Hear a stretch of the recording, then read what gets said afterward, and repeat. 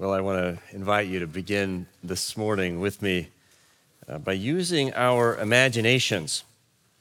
I'd like you to imagine a scene that was described for me by a professor at Duke University named Richard Lischer. Imagine a man dancing with his wife shamelessly in the kitchen, whirling about. Now, why is he dancing? It's because today, the owner of a grocery store has promised him a job in 2 weeks. Now, does he have the job? Not completely at the moment. It's coming, but he doesn't have it now. He's actually just as broke as he has been for months. So why all the excitement in the kitchen? Well, it's because of the promise. He has a promise. I want to suggest this morning that this is the way the good news of Jesus Christ works, the gospel. When you hear the gospel, your circumstances are just the same as they have been for a long time. But if you believe that the one who issues the promise is reliable and will keep it, your life changes already, immediately, because of the promise. Now, in 552 BC, a prophet named Daniel has a dream. At this point, he's 71 years old. He's been in exile in Babylon for 50 years. He's an old man. But in this dream, he is taken to another time and another place. He's taken to the throne room of heaven, as it is.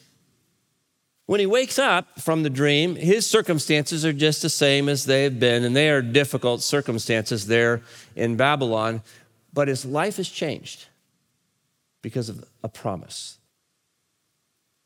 Let's look at that promise together in Daniel chapter 7, verses 9 through 14. I'm going to invite you to read this with me. So would you please pull out your Bible or grab the black book in the rack in front of you and turn to Daniel chapter 7, verses 9 through 14, kind of in the middle of the chapter. It's on page 724 of the Pew Bible. I'd like for you, if you're able, to stand with me. Let's read God's word aloud together as an act of worship. And when we're done reading, I'll say, this is the word of the Lord, so that if you believe it, you can say thanks be to God. Daniel chapter 7, 9 through 14. Listen carefully, you're reading God's holy word. As I watched, thrones were set in place, and an ancient one took his throne. His clothing was white as snow, and the hair of his head like pure wool. His throne was fiery flames, and its wheels were burning fire. A steam of fire issued and flowed out from its presence. 1,000,000 served him, and 10,000 times 10,000 stood attending him. The court sat in judgment, and the books were opened. I watched then because of the noise of the arrogant words that the horn was speaking. And as I watched, the beast was put to death, and its body destroyed and given over to be burned with fire. As for the rest of the beasts, their dominion was taken away, but their lives were prolonged for a season and a time. As I watched in the night visions, I saw one like a human being coming with the clouds of heaven. And he came to the Ancient One and was presented before him. To him was given dominion and glory and kingship, that all peoples, nations, and languages should serve him. His dominion is an everlasting dominion that shall not pass away, and his kingship is one that shall never be destroyed. This is the word of the Lord. Heaven and earth will pass away, but what we just read never will. Please be seated.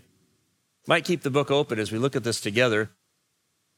I just have to say, it's pretty meaningful to see this vision in a world that is plagued by shootings downtown, by political turmoil, disease that's spreading, and we read in the papers this week, a doomsday clock that's approaching midnight. We see beasts in our day as well. But Daniel, in this vision here at the center of the chapter, seems to be listening to music.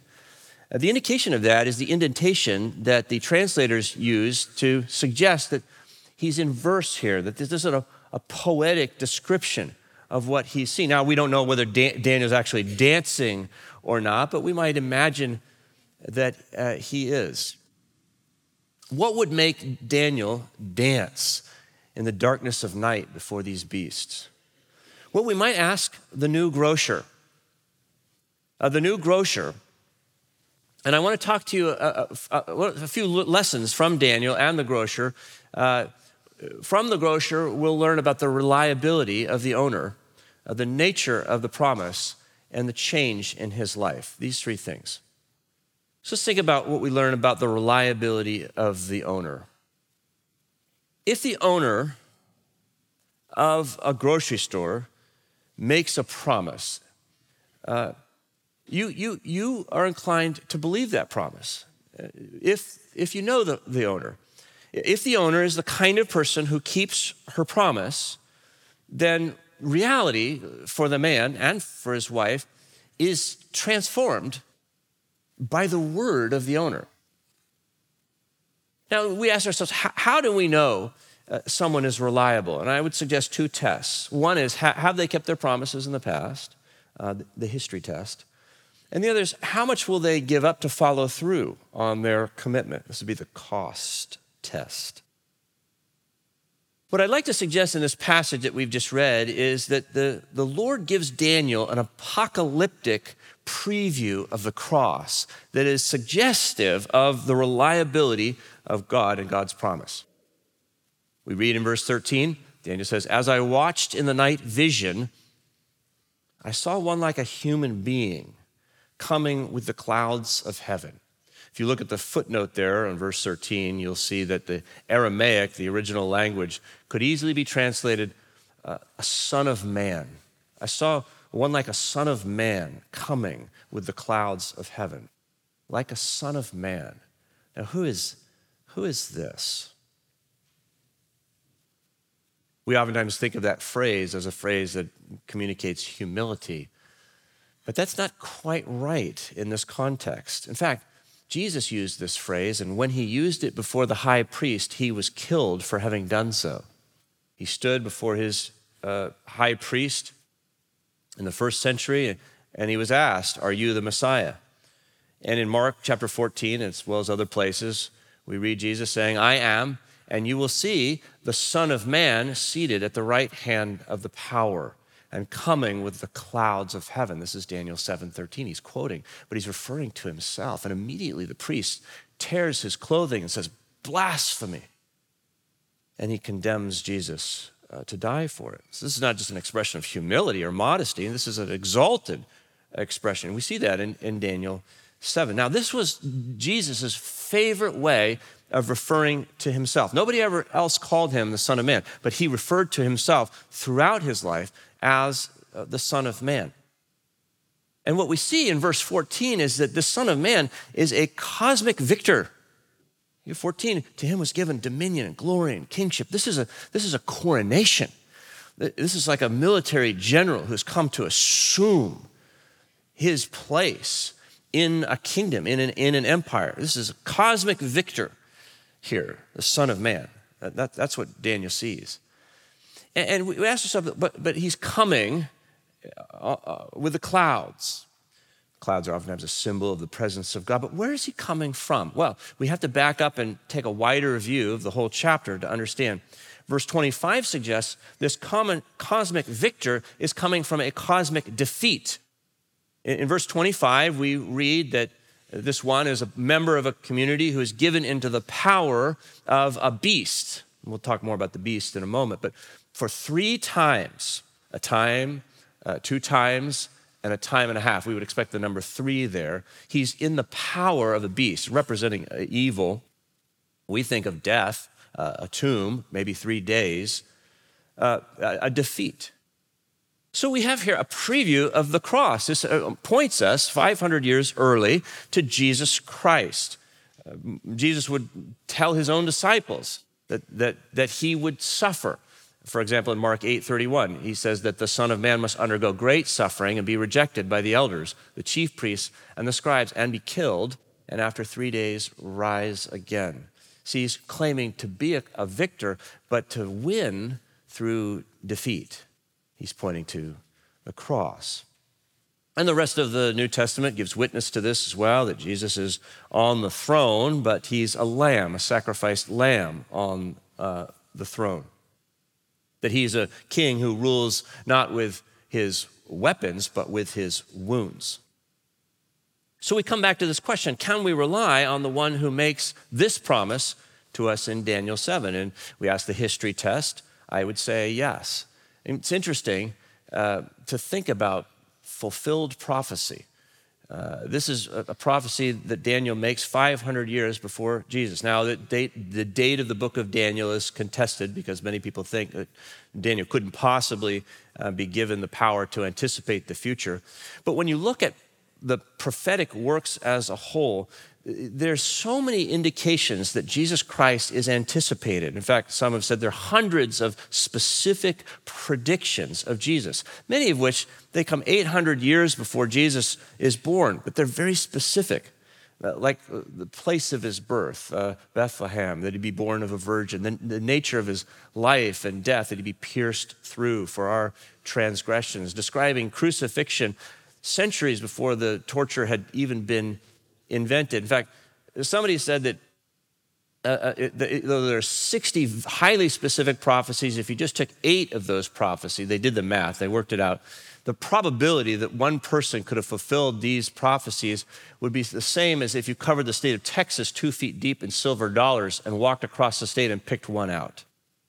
This is the history test. And as a young believer, this really helped me understand and have confidence that God does keep his promises.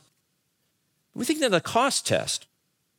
Here's a king who doesn't wound his foes, who rules by being wounded by them.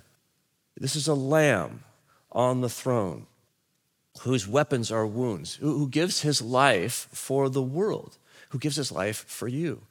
I would say, who could you trust more than somebody who would give their life to you? Jesus says, no one has greater love than this, than that he lay down his life for his friends, and you are my friends. See, when the owner of a grocery store makes you a promise, the first thing you ask yourself is she reliable? Does she have the capacity to fulfill this promise? Would she be committed enough to fulfilling this promise? And Jesus passes the test. You can trust me.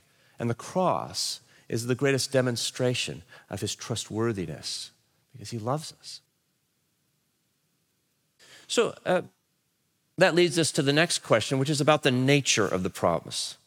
This is the next thing that would naturally come to the mind of the man dancing in the kitchen. Well, what is this promise that this owner makes to me? And the promise in his case is that the owner has acted decisively to make a place for him at the store. In other words, he's got a job. She's saying, you're hired. There's a place for you at my store. And then we ask, well, what is the Lord's promise to Daniel? And our answer, as we've been studying this book, is this: an apocalyptic gospel. The Lord gives Daniel an apocalyptic gospel. Now, when we say the gospel, what we mean is the good news that God has reconciled the world to himself in Jesus Christ. In Daniel's case, it's that God will reconcile the world to himself in Jesus Christ. When we say apocalyptic, well, we're learning. Each week, I've added another element to our understanding of what that word apocalypse means. At first, we learned that it means uncovering. The word apocalypse literally just means uncovering, to reveal something. Secondly, we see that apocalyptic literature always refers to transformation. God acts decisively from outside history to change history. And then thirdly, I want to add a third element, and that's representation. Apocalyptic literature, and this is one that you're probably most familiar with, trades in symbols and in figures that aren't literal, but they represent something else.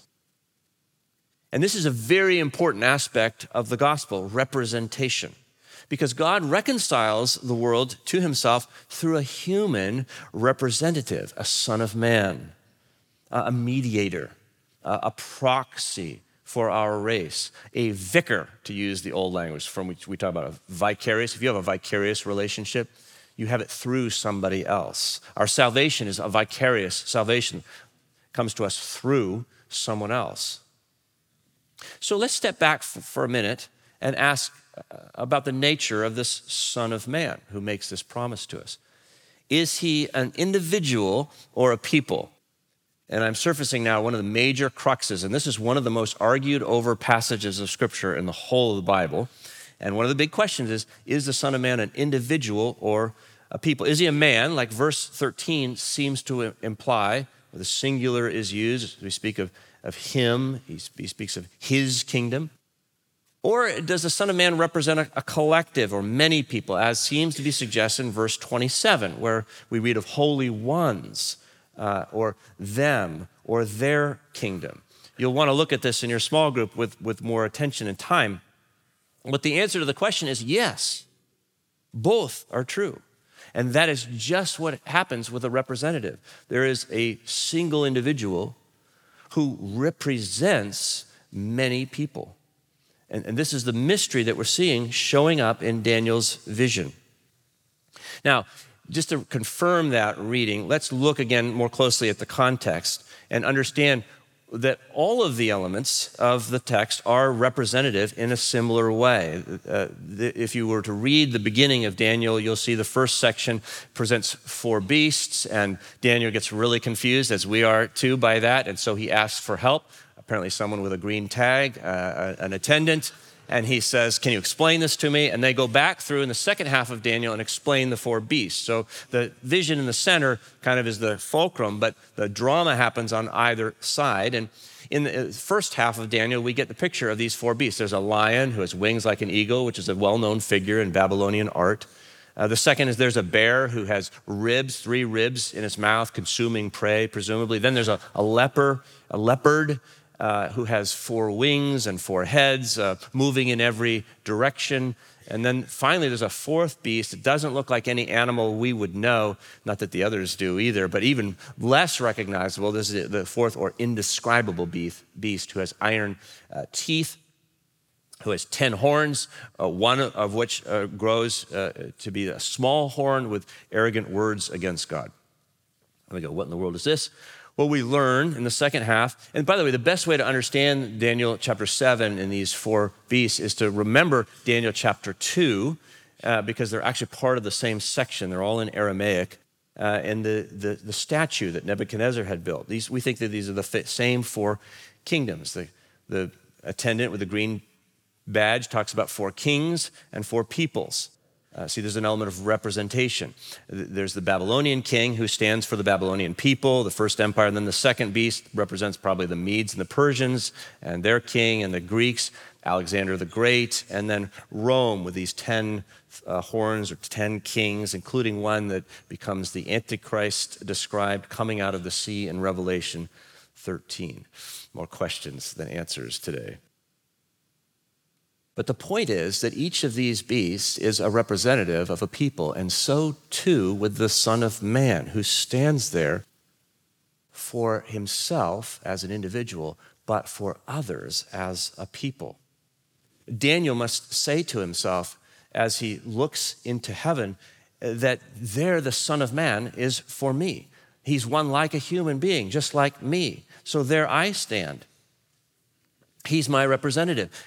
He's my mediator. He's my proxy. He's my vicar. His defeat is my defeat. His victory is my victory. Where he stands, I stand in him. He's bone of my bone and flesh of my flesh. Daniel would know what many of us don't know today, that to go directly into the presence of God would be deadly. We see what happens to the beast who is consumed by fire, because God is a holy God, perfect goodness and beauty and truth and justice. And so the only way we can come before a God like this is with a representative who is likewise holy. And of course, this is the teaching of Scripture, that Jesus is our representative. Mark chapter 10, verse 45, Jesus says, the Son of Man came not to be served, but to serve and to give his life a ransom for many. It's almost like a prisoner exchange. 1 Timothy 2, 5, and 6 says, for there is one God, there's also one mediator between God and humankind, Christ Jesus, himself human, who gave himself a ransom for all. Hebrews 9:24. Christ entered into heaven itself, now to appear in the presence of God on our behalf, so that where he stands in glory as a king, we stand in him. Well, this is quite a promise, isn't it? God has made a place for me. God has made a place for you in the throne room of heaven in Jesus Christ. I mean, that vision that Daniel has of a world restored, which echoes very much of the Garden of Eden, if you think about it, where the beasts are in proper relationship to creation, where humanity is restored in the presence of God, where the human race is given dominion, a rule, and a kingdom. This could be us, the text says. In other words, it wouldn't be that big of news if I said the headline today is Jesus Christ made it to heaven. You'd be like, yeah, we expected that. The headline here is, you made it to heaven. Right. I mean, come on. Prostitutes made it to heaven. Tax collectors made it to heaven. George Hinman, Pharisees made it to heaven. You're in. This is what the promise is. You see, and when the owner of a grocery store promises you a job and the owner of that store is reliable, you're there in reality. If not in actual time, chronology, you're there already. This is the nature of the promise. Which leads us finally to the change in the grocer's life. In fact, his life is already changed just by the promise. That's what the dancing is all about in the kitchen. And his wife is blushing as he dips her to the floor. Their relationship has changed, isn't it? Here's what you need to know in the book of Daniel. I just learned this. This is fascinating. Daniel is grouped by palace narratives, the first 6 chapters, and then the second 6 chapters are the visions. That's not a chronological arrangement. Actually, chapter 7, which we're reading right now, happens chronologically between chapters 4 and 5. What that means is Daniel sees this vision before he goes to the lion's den. You want to know what gives Daniel the courage to stand up before the beasts in the lion's den? It's this promise. It's the gospel. It's what we call the gospel of Jesus Christ. But we have to be careful here, because as soon as we talk about our lives changing, we get confused pretty quickly. Let me tell you that Oxford University Press in 2015 published a study called the National Study of Youth and Religion. It was the largest study of youth in America ever undertaken. Very impressive study. What the researchers found is that no matter where a youth worshiped, whatever creed or confession of faith they had, that our youth today in America all subscribe to essentially the same religion. And they call the religion moralistic therapeutic deism. Moralistic means basically good people go to heaven. Therapeutic means that if there is a God, he exists to make me happy. And deism says that if there is a God, he's taken a half step back and is absolutely uninvolved with our lives or with this world. Moralistic, therapeutic deism. Now they found out one other thing that was troubling, and they raised the question, why do our kids all have this religion, whether they're Methodists or Presbyterians or wherever, Mormons? Why do they all have this religion? It's because we have this religion. The bad news is that the parents in America have taught this to our children. And I want to say that that is not the gospel. That there is no son of man in moralistic therapeutic deism. The moralistic therapeutic deism calls you to be a better self, to work harder, to make your own way through life. But that is not the good news of Jesus Christ. No, the good news of Jesus Christ is not about what you do, it's about what he has done. And we've got to get that clear. So then the question is, well, what do we do?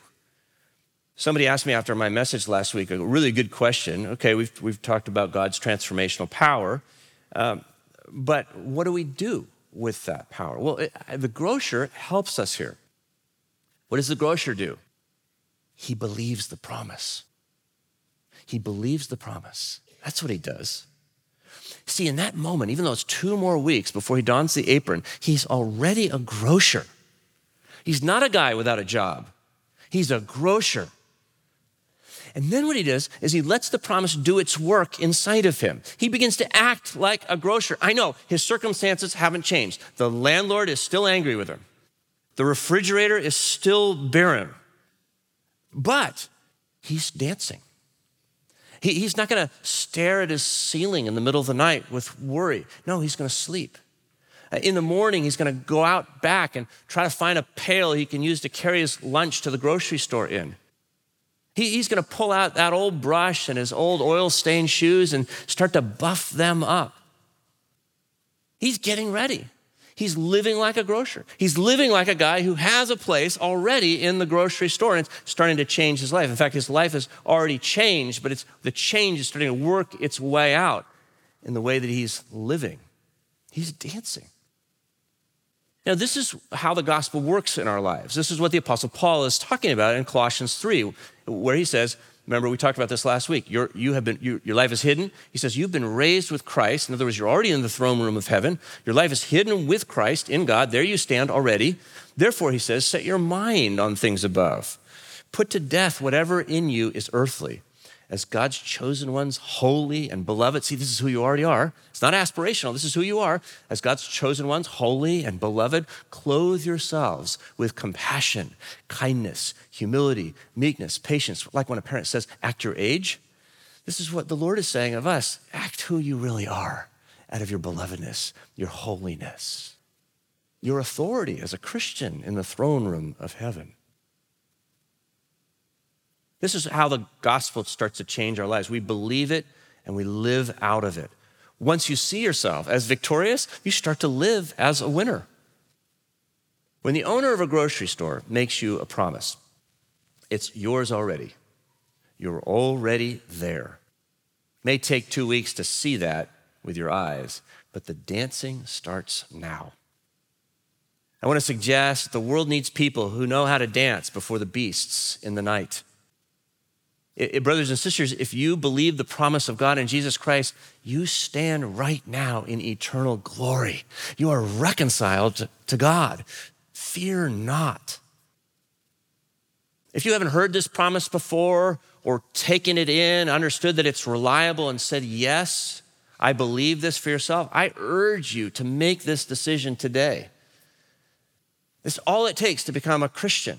To have all the benefits of this promise is just to hear the word of the Lord and believe it.